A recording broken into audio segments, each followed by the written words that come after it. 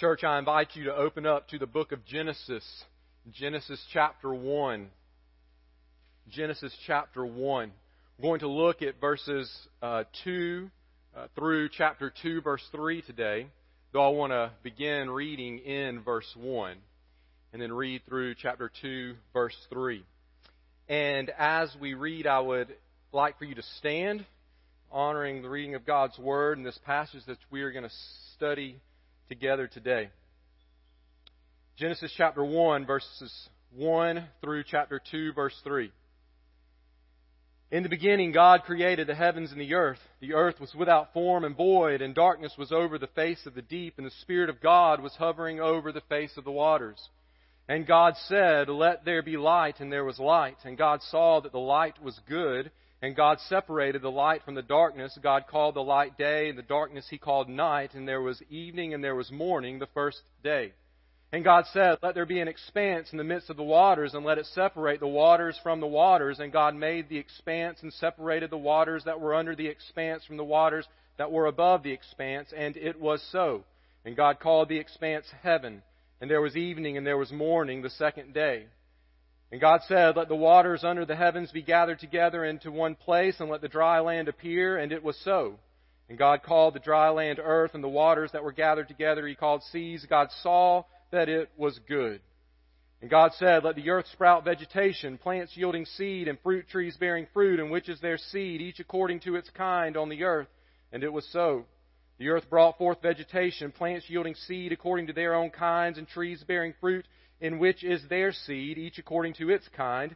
And God saw that it was good. And there was evening, and there was morning, the third day. And God said, "Let there be lights in the expanse of the heavens to separate the day from the night. And let them be for signs and for seasons and for days and years. And let them be lights in the expanse of the heavens to give light upon the earth." And it was so. And God made the two great lights, the greater light to rule the day, and the lesser light to rule the night, and the stars. And God set them in the expanse of the heavens to give light on the earth, to rule over the day and over the night, and to separate the light from the darkness. And God saw that it was good, and there was evening, and there was morning, the fourth day. And God said, "Let the waters swarm with swarms of living creatures, and let birds fly above the earth across the expanse of the heavens." So God created the great sea creatures and every living creature that moves, with which the waters swarm, according to their kinds, and every winged bird according to its kind. And God saw that it was good. And God blessed them, saying, "Be fruitful and multiply, and fill the waters and the seas, and let birds multiply on the earth." And there was evening, and there was morning, the fifth day. And God said, "Let the earth bring forth living creatures according to their kinds, livestock and creeping things, and beasts of the earth according to their kinds." And it was so. And God made the beasts of the earth according to their kinds, and the livestock according to their kinds, and everything that creeps on the ground according to its kind. And God saw that it was good.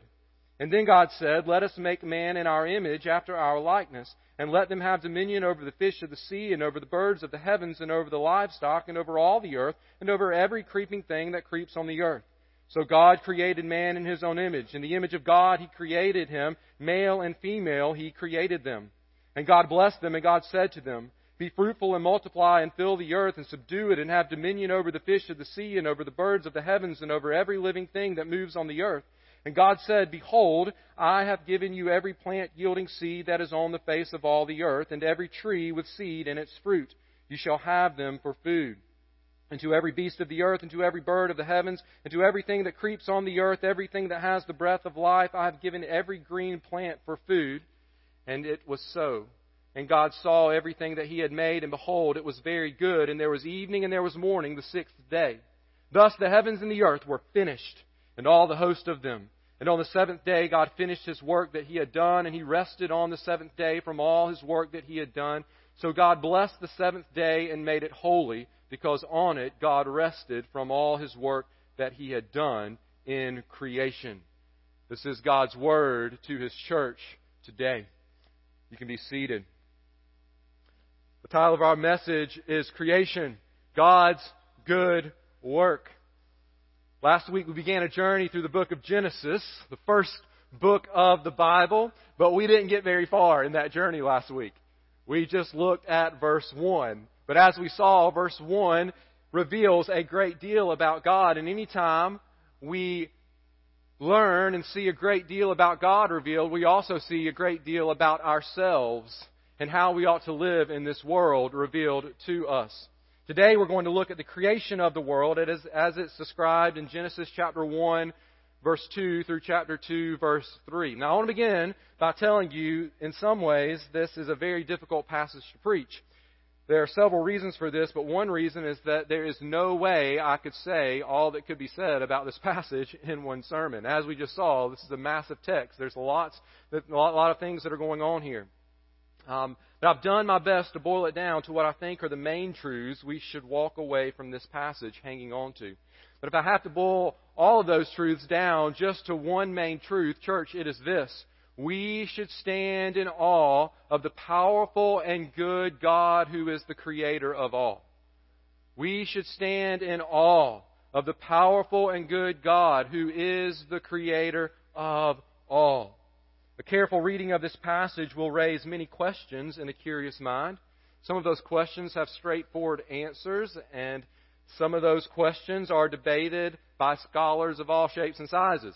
But I want you to know that this passage, just like the rest of God's Word, it's not intended to answer every single question that may come to our minds. Scripture even says in Deuteronomy chapter 29, verse 29, that the secret things belong to the Lord our God. But the things that are revealed belong to us and to our children forever, that we may do all the words of this law. It's a very important verse when it comes to interpreting God's Word. In other words, God has given us enough revelation of Himself and His work for us to leave us without excuse when it comes to submitting our lives in reverence to Him and living our lives in obedience to Him. We have everything we need to know. At the same time, we may not have everything that our curious minds would like to know. Now, this verse from Deuteronomy chapter 29, verse 29, is not an excuse for us to be lazy in our study of Scripture. It is right for us to ask good questions and search the pages of Scriptures for God's answers, and yet we must do so with the humility that we can only know what God has intended for us to know. While I do believe there is a great deal we can know and learn about the origins of our world, which I love, by the way, learning and studying and reading about, what we don't want to happen is that we get so bogged down in searching out every minute detail that would answer every little question that comes to our minds that we miss the main point. The minute details are important, but only insofar as they lead us to the main thing. And church, the main thing is that we walk away from the creation account in Genesis in awe of the powerful and good God who is the Creator of all. Now, throughout the sermon, you'll hear me refer to the days of creation. Obviously, because this passage speaks about the days of creation.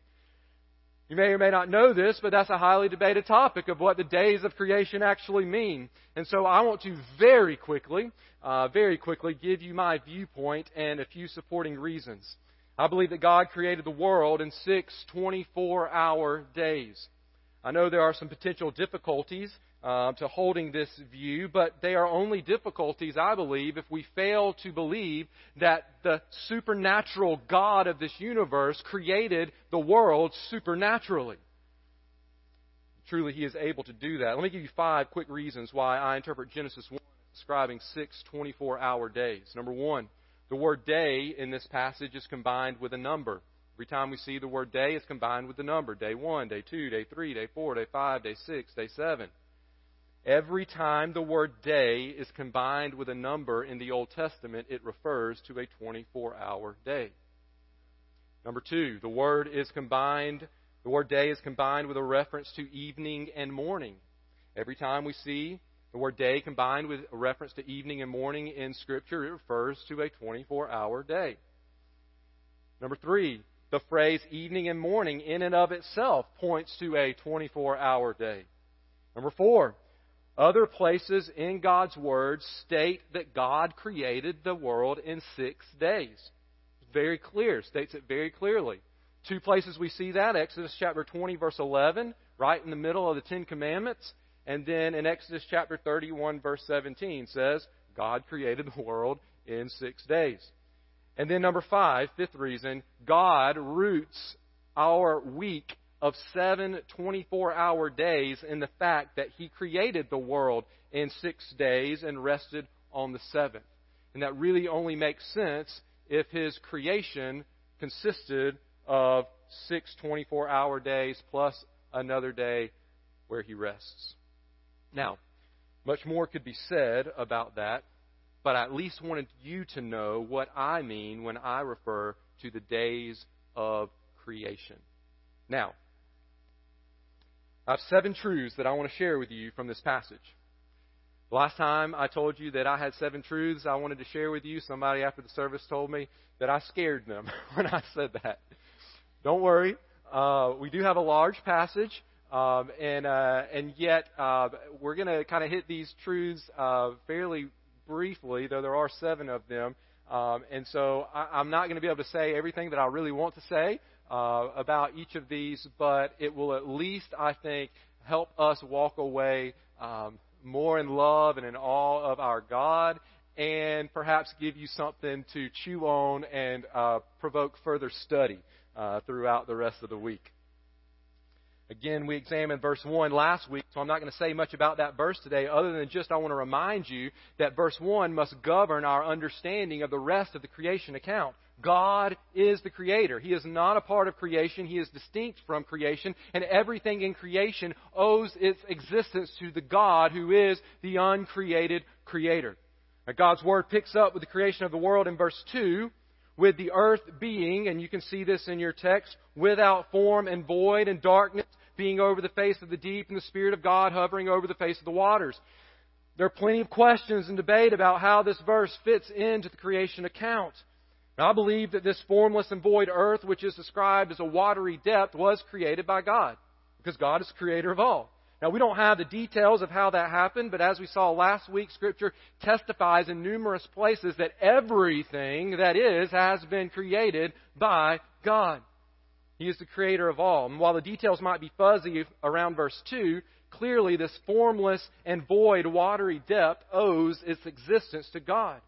Now, the details God has given us tells us that this was not an out-of-control chaos, but merely an unfinished product at this point in verse 2. God was in perfect control of it all. Notice the end of verse 2. And the Spirit of God was hovering over the face of these waters. The Spirit of God was active in holding together this aspect of His creation. And then the details that we are given in more depth focus on God turning this formless and void earth, which consists only of a watery depth, in verse 2, into a world that is bursting with light and life. First truth I want you to see is this: God's creative work penetrates darkness and emptiness with light and life. God's creative work penetrates emptiness and darkness with light and life. Darkness becoming light, emptiness becoming life. The creation account begins in verse 2 with darkness and the absence of life. And then throughout the course of 6 days, God completely transforms this dark and formless void into a habitation of light and life. On day 1, God created light. On day 2, God created the sky, which could hold the lights and certain living creatures. On day 3, God gathered the waters under the heavens such that dry land appeared. And now the waters, known as seas, could be filled with life, with living creatures, and the land could be filled with living creatures. On day 4, God hung the lights in the sky.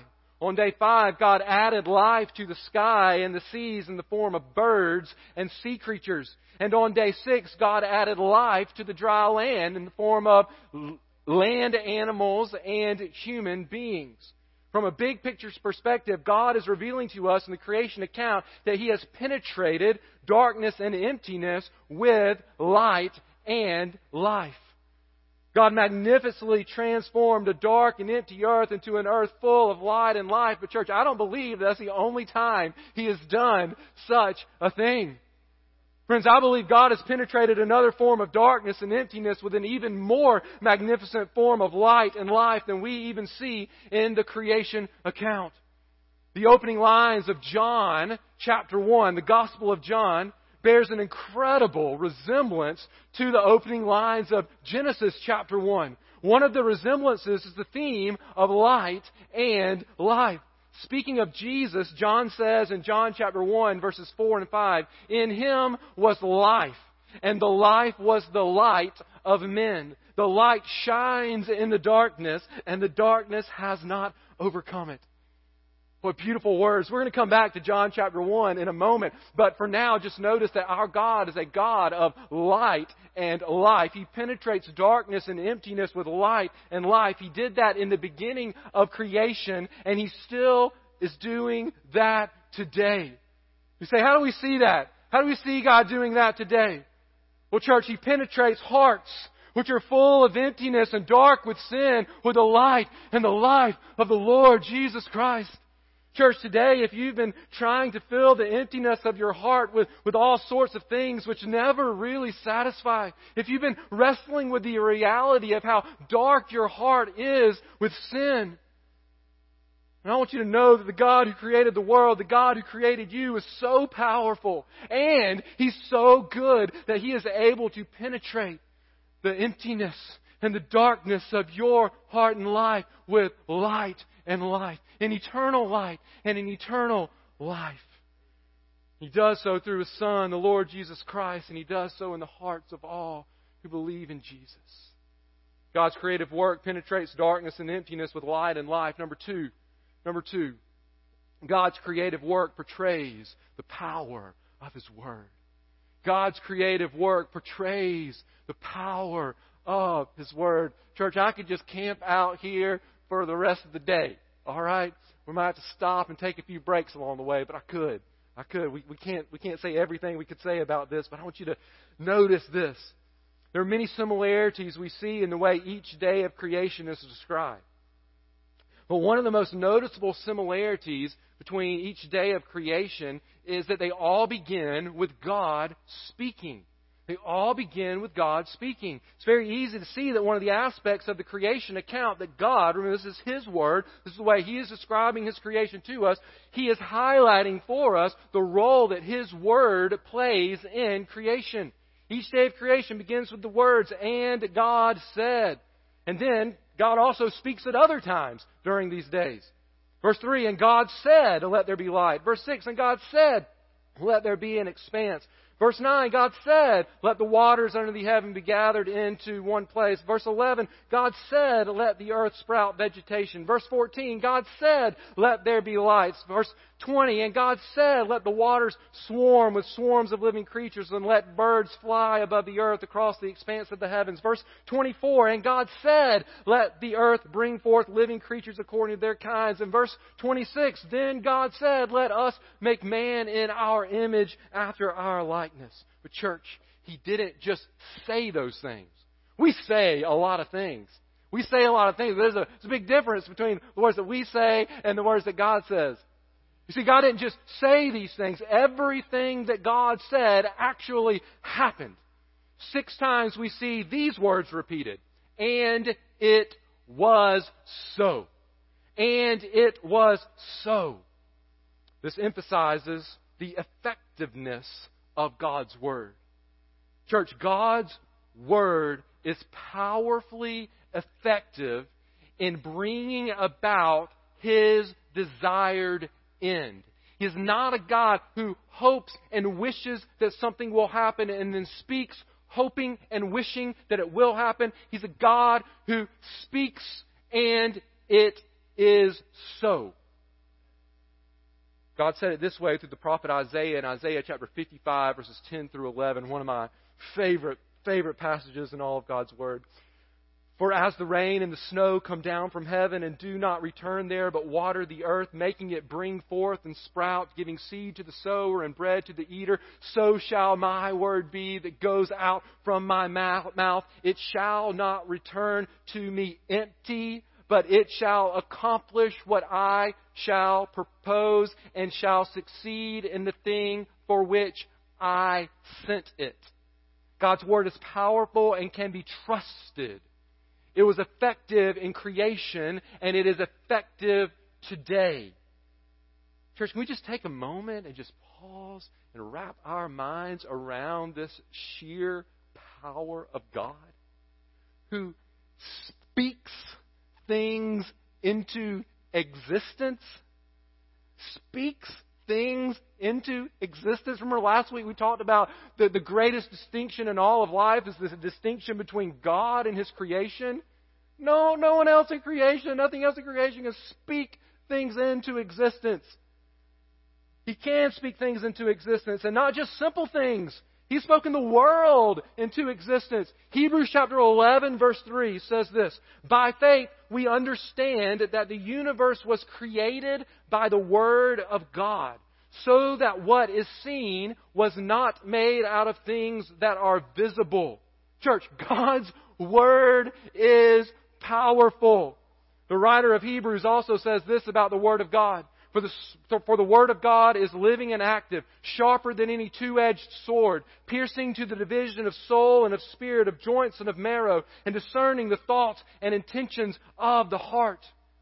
Church, with His Word, God created the world, and with His Word, God exposes the darkness of our hearts. But there's at least one more thing God does with His Word that I've got to mention. Church, God saves sinful people from their sin through His Word. Not just through a spoken word, though, but through His Word made flesh. A moment ago, I told you that the opening to John's Gospel is incredibly similar to Genesis chapter 1. And I read verses 4 and 5, speaking about light and life. Well, I want to back up, and I want to read you the first 3 verses of John chapter 1. In the beginning, now I'm reading from John, not Genesis, though it sounds a lot like Genesis. In the beginning was the Word, and the Word was with God, and the Word was God. He was in the beginning with God. All things were made through Him, and without Him was not anything made that was made. And now I'm going to skip to verse 14. And the Word became flesh and dwelt among us, and we have seen His glory. Glory as of the only Son from the Father, full of grace and truth. Friends, the powerful Word of God through whom the world was made is none other than the Lord Jesus Christ. He was with God in the beginning, and He is God. He was God, is God, will always be God. But God did not only create the world through His Son, He brings salvation to the world through His Son. See, God not only brought life into the world through His creative powers in the beginning, but He brings new life to sinners through His powerful working of His Son dying for our sins upon the cross. This Word made flesh, Jesus Christ. Verses 12 through 13 of John chapter 1 says of this Word made flesh, who is light and life, says, "But to all who did receive Him, who believed in His name, He gave the right to become children of God." Notice the new creation here. Who were born not of blood, nor of the will of the flesh, nor of the will of man, but of God. John is setting up what he's going to say in the conversation, what he's going to record in the conversation of Jesus and Nicodemus in John chapter 3, that we must be born again. Who has the power to make us born again, church? The same God who birthed the earth in the beginning. He does so through His Son, just like He did so through His Son in the beginning. He does so in our hearts today through His Son, the Lord Jesus Christ. The same God who created the world by His Word saves all who believe in the Word made flesh. As effective as His Word was in the beginning, so effective is it today in the life of everyone who will believe in Jesus. And so I plead with you, if you're lost in your sin today, please turn to faith in Jesus. He alone died on the cross, and He alone rose up from the grave. He died to pay the price for your sin, and He rose up to conquer sin and Satan and death for you, to give you eternal life, to secure your eternal life. God's Word is powerfully effective to give new life to you today. If you ask God to forgive you and rescue you through believing in Jesus, God's Word guarantees this: it will be so. End of story. God's creative work portrays the power of His Word. Number 3, God's creative work promotes order over chaos. God's creative work promotes order over chaos. Now, it's hard to point to just like one particular verse or phrase in this passage which teaches this truth. I think it's something that we learn as we just read the whole account, as we look at it kind of zoomed out. We look at the creation account as a whole. There's nothing chaotic about God's process of creation. Nothing. There's no chaos that comes as a result of His completed creation. It's obvious that God was not flying by the seat of His pants, so to speak. He wasn't just kind of making it up as He went. Kind of doing one thing and then it kind of turns out not how it's supposed to. Well, I'm going to have to redo that or have to change up my process there. No. There was a definite plan and purpose in the way God created. For instance, God didn't fill the earth with inhabitants until He made the earth habitable. Here's what I mean. He didn't make the lights and the birds for the sky until after He made the sky. He didn't make the sea creatures until after He made the seas. He didn't create the land animals and the humans until after He had a land for them to live upon. There was order in the process. Also, we see that God created the world in 6 days and then rested on the seventh, thus establishing a very orderly 7-day week made up of 24-hour days that serves as the basis for us having an orderly calendar today. Then on day 4, God set the sun and the moon and the sky in order to help us know when a day begins and when a day ends. We're not scratching our heads wondering that. There's not chaos trying to figure out when tomorrow begins and when it ends and when the next day will begin and when that day ends. In other words, these lights He set in the sky provide order to our lives. And when creation is all said and done, what we see is an orderly, not chaotic universe. It's a universe which can be observed and studied and understood and predicted at least as much as human ability will allow. And this teaches us something about God. He is a God of order. He is a God of order, not a God of confusion, not a God of chaos. And this impacts how we live. I wish we had time to go into every way this impacts how we live. Let me just give you one that Scripture gives us. Paul, turn to the New Testament, Paul instructed the Corinthian church to conduct their gatherings, their church gatherings, their worship services, if you want to put it that way. He instructs them to conduct those gatherings with order. In fact, he chastises them for not conducting those gatherings with order. That they were doing some things that were creating disorder in the service. And Paul chastises them and says, no, your services, your church gatherings need to be orderly. Now, what's he root that in? Well, he roots it in the fact that God is a God of order. In that passage, when he's instructing the church to conduct their gatherings orderly, Paul says this, 1 Corinthians chapter 14, verse 33. For God is not a God of confusion, but of peace. That's what he says. God is not a God of confusion, but of peace. We learned that all the way back in Genesis chapter 1. This is one thing I love, especially when we think about the Old Testament. Sometimes we think that the Old Testament is not relevant for us today, or we don't need to study it, or it's just too hard to understand. All we need is New Testament. No, that's not true. It's the Word of God. I can't get off on that tangent, but just notice even here, God's instructions for a church service trace their roots all the way back to the way in which God created the world. It's awesome. It's awesome. God's creative work promotes order over chaos. I want to camp out there, but we got to keep rolling. We got to keep rolling. Truth number 4.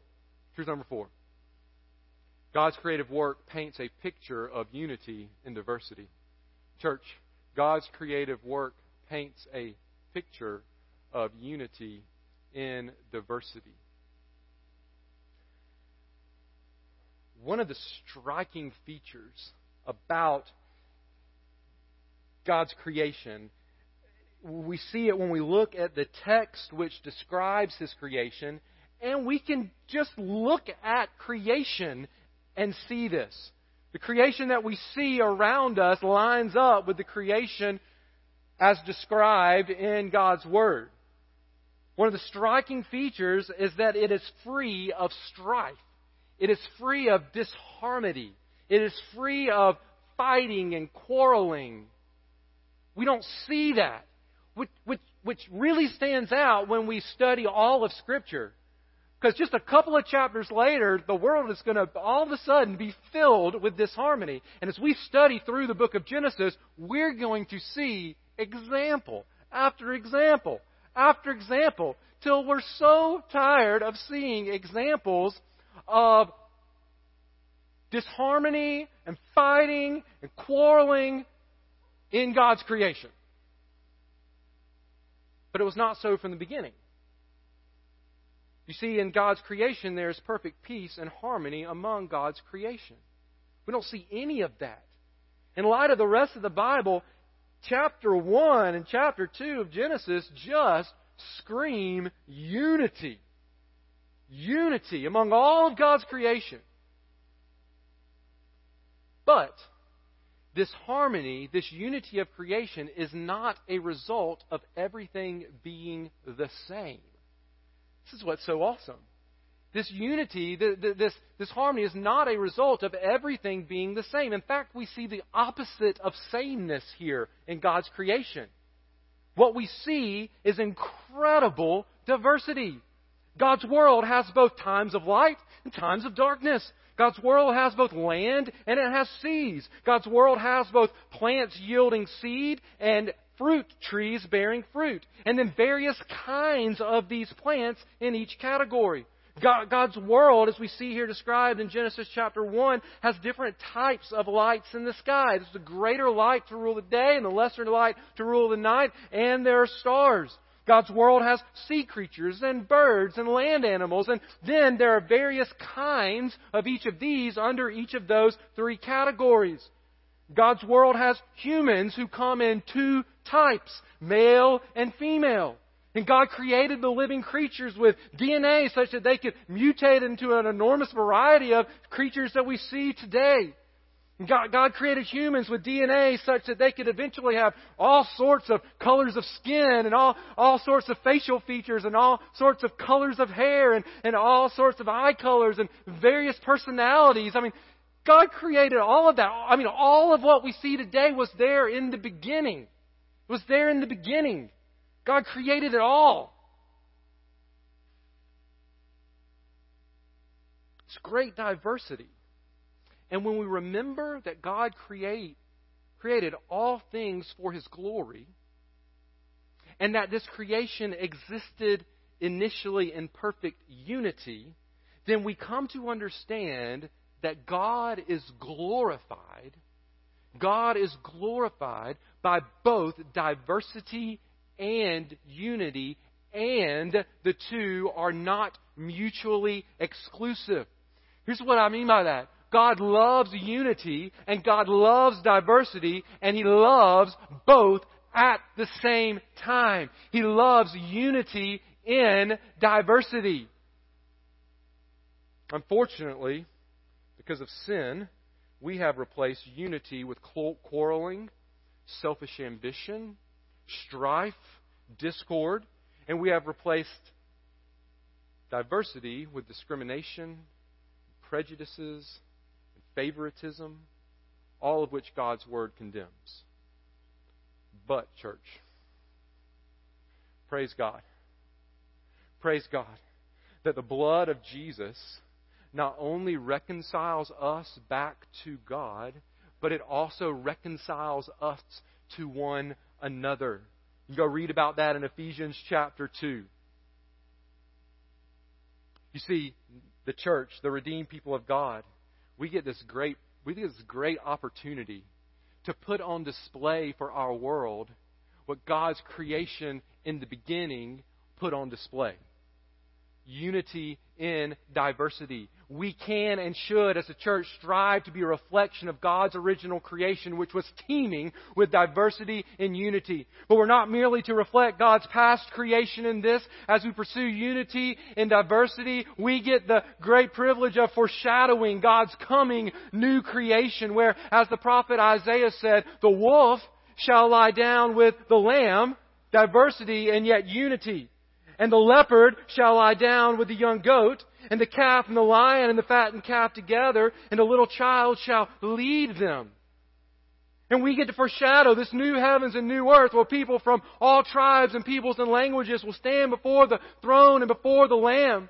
And they will together, the text says, they will cry out, salvation belongs to our God. I love that. There's this great, isn't that word our? There's this great picture of unity and diversity of people from all over the globe are saying, salvation belongs to our God and to the Lamb who sits on the throne. Church, God loves unity and God loves diversity, and He loves unity in diversity, and so should we. God's creative work paints a picture of unity in diversity. Truth number 5. God's creative work privileges humanity over the rest of creation. God's creative work privileges humanity over the rest of creation. Now, this extremely important truth flies right in the face of the modern evolutionary explanation of the origin of the universe. You see, if humanity is merely the next link in a chain of an evolutionary process whereby matter moves from the simple to the complex, then we are, at the end of the day, no different when it comes to our value and position than the rest of creation. We might be more complex creatures, but we are no more valuable. According to that line of thinking and that interpretation of the origins of the universe, a flower has just as much right to rights as we do. But friends, that is not what God's Word teaches. God's Word teaches us that God has created humanity in such a way that we have a privileged value when compared to the rest of creation, and a privileged position over the rest of God's creation. The creation of humanity is such an important part of God's creation that I really want to devote an entire sermon to this point. And so, this is what we're going to spend our time talking about next week, Lord willing. But I do want to give you 3 quick reasons from the text to support this claim that I've given you, that humanity is privileged over the rest of creation. A lot more that we can say, and we're going to say next week. First, we see humanity's privileged position in the literary structure of this passage. For instance, the description of day 6 is by far the longest when compared to the first 5 days. It's a literary technique to emphasize a certain point. Well, the point you want to emphasize, you spend more time on. And very clearly, God's creation account spends more time on day 6, describing day 6, than any other of the days. And within day 6, where land animals and humans are created, God spends more time describing the creation of humans than He does the creation of land animals. Another reason we can say that humanity has a privileged position is that humanity alone, not any other parts of creation, but only humanity, is created in the image of God. That's all I'm going to say about that. Leave it till next week. In the image of God. No other part of creation is said to be created in the image of God. And then third, only humanity is given the position and responsibility of having dominion over, the text says, every living thing that moves on the earth. Structure of the passage, humanity is privileged. The fact that God creates humanity in His own image, we have a privileged position. And the fact that God has placed humanity in dominion over His creation reveals that we have a privileged position. For now, just know that we are God's special creation. Humanity is uniquely distinct from the rest of God's creation. And this truth has far, far-reaching implications for life today. God's creative work privileges humanity over the rest of creation. Truth number 6, God's creative work points to His complete goodness. God's creative work points to His complete goodness. All throughout the creation account in Genesis 1, God evaluates what He has made. This is awesome. God is constantly evaluating what He makes as He makes it. God cares about whether what He makes is good or whether it's not good. He evaluates it. We see the word good repeated 7 times in this passage. His evaluation of His creation is that it is good. 6 times the text says that God saw what He had made and that it was good. And then in chapter 1, verse 31, we see that at the end of day 6, God, quote, saw everything that He had made, and behold, it was very good.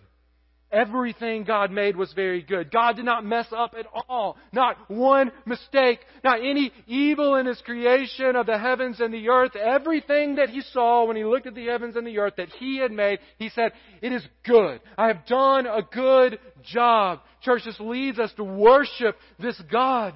There are many things that we could learn from this truth, but the main thing is this: the complete goodness of creation is simply a reflection of the complete goodness of God. Creation is good, church, because God is good. An evil God could not create a creation that was completely good, but a completely good God can and will create a creation that is completely good. And because God is good and is obviously pleased with what is good, then we ought to pursue that which is good in God's sight in our lives. And yet we know that we don't. We know that our lives are not completely good. And this means that the powerful God of creation should punish us for rejecting His goodness and in place filling this world with our sinfulness. The goodness of God, in fact, would demand, the righteousness of God would demand that He punish us.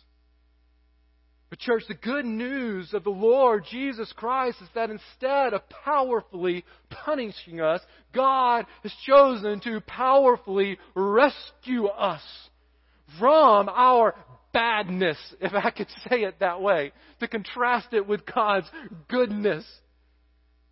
And when God powerfully saves us, He fills us with the power of His Holy Spirit so that then our lives will be filled with the good deeds which Paul says in Ephesians chapter 2, God has prepared beforehand that we should walk in them.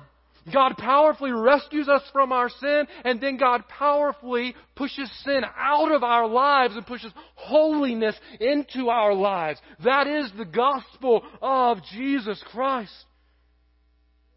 Friends, God powerfully created a good world, and then many years later, He powerfully displayed His goodness through sacrificing His Son on the cross so that we who don't deserve to be rescued could be rescued from our lack of goodness and then go on to live lives of faith in the God who is both powerful and good.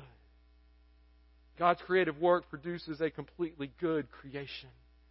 And then truth number 7. Truth number 7 for us today. Church, God's creative work produces a finished creation. God's creative work produces a finished creation. Even though our Bibles have a chapter division at the end of the 6th day, we should not view the creation account as being over until we read about day 7. Chapter 2, verses 1 through 3. Probably would have been better if our chapter division was after verse 3 of what is our chapter 2. Like with the rest of creation, there is a lot that could be said about day number 7. But today I mainly want you to notice the reason that on day 7, the text says that God rested.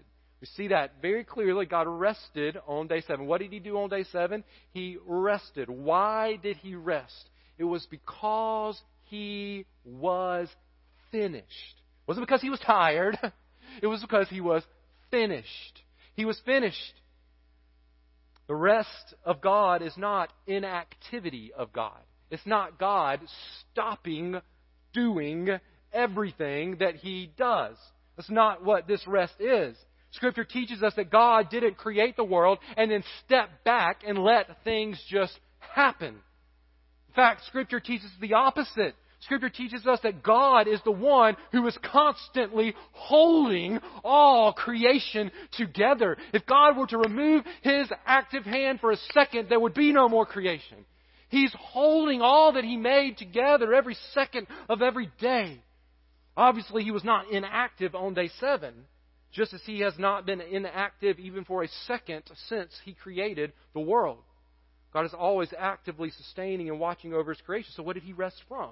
Well, chapter 2, verse 2 specifically states that God rested, quote, from all His work that He had done. That's pointing back to His work of creation, that specific work of creating. In other words, God rested from that work of creating the world. Now, why could He rest? Why could He then stop that creating work and rest? It is because He was finished. 2 times in these verses we are told that God was finished. Friends, God is a God who finishes what He starts. You may not finish everything you start. You may have many unfinished projects sitting or lying around your house, many unfinished ideas in your head, but God is a God who finishes what He starts. That is a good truth for us to grab hold of today. When God sets out to do something, He sees it through to completion. We see this truth about God on full display throughout the book of Genesis. We see it on display throughout all of the Bible. We see it on display throughout the history of the church. Listen, despite countless attempts throughout history by Satan and Satan's children to overthrow the good work of God in keeping His promise to send a man born of woman to deliver us from sin, God has always worked in such a way to finish what He started. And I can't help, church, but think that as the Son of God, who we've already seen is there in creation, He is the Word through whom all things have been created. I cannot help but think that as the Son of God, through whom all things were created, finished His work of creation, that He was looking ahead to that afternoon outside the city of Jerusalem where He would cry out while hanging from a tree that He had created, "It is finished." And what was finished on that day? What was finished in that moment? What was finished was the payment for our sin. What was finished was God's plan from before the foundations of the earth to sacrifice His Son on our behalf. What was finished was redemption, whereby God's privileged creation, who had rejected their Creator, could become new creations in Christ. And friends, just as God did not leave His good work of creation unfinished, God did not leave His good work of salvation for you and for me unfinished. And just as God rested as proof that He had finished His work of creation, so Jesus resurrected and ascended to the Father, sat down, Scripture says, to rest as proof that He had finished what He came to accomplish, and that is working salvation for all who will believe in Him. And the good news, church, for you and me is that all who depend upon Jesus for salvation get the privilege of joining Him in this eternal rest, which Scripture calls eternal life. And until that day, when we rest with our Savior in glory, when we are with Him forever, until that day, church, we live with confidence in our salvation. Not questioning whether I'm saved today or saved tomorrow, or was saved yesterday but not today. We don't have to question that. For as the Apostle Paul said to the Philippians, "I am sure of this," Paul said. "I am sure of this, that He who began a good work in you will bring it to completion." Church, God is a God who finishes what He starts. And I wonder today if you're standing in awe of the powerful and good God of creation. I wonder today if you have believed in the Son of God who powerfully saves all who believe in His good sacrifice on our behalf. I wonder today if you're depending upon the goodness of God displayed on the cross of Christ to deliver you from your sin, or are you depending upon someone or something else, even your own works? Church, God has finished your work of salvation. And so rest in that. That is where true rest is found. That is the only place that rest is found. It's the only way that you can lay your head down on your pillow at night and not be concerned or worried with whether or not you wake up the next morning. Because God has finished your work of salvation. He finishes what He starts. And I want you to be in on that.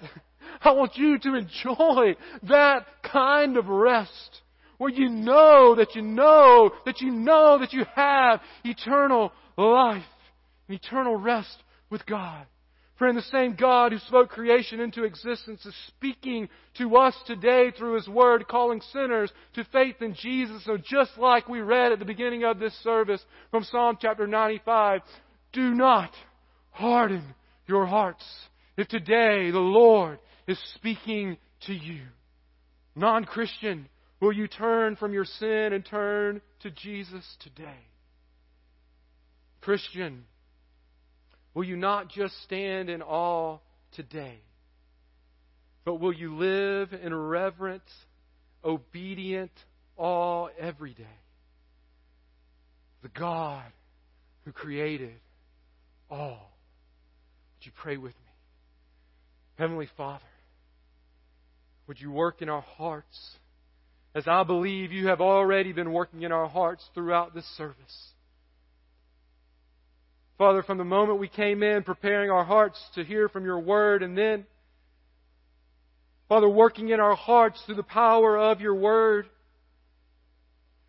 Father, and then now, Lord, I pray that you would continue to powerfully work in our hearts as we respond to your word. Lord, if there's someone here today who needs to turn from their sin and turn to Jesus and faith in Him and what He has done on the cross, Lord, I pray that even right now as I'm praying, Lord, they would confess their sin to you. And they would ask, Lord, they would plead upon your mercy that you would rescue them, not because they are worthy of it, but because, God, you have finished the work of salvation for them through the death and resurrection of your Son. Father, then as we join our voices together, God, may we worship. Worship. Father, not just with words, but with hearts overflowing with gratitude. Father, with hearts standing in awe of you and how powerful and good you are. Lord, together as different people, but united by the gospel of Jesus Christ, when we lift one voice of worship to you today. Father, would Christ, the Word from the beginning, the Word made flesh, God, would He be exalted. As we sing songs of praise to you, in Jesus' name we pray. Amen.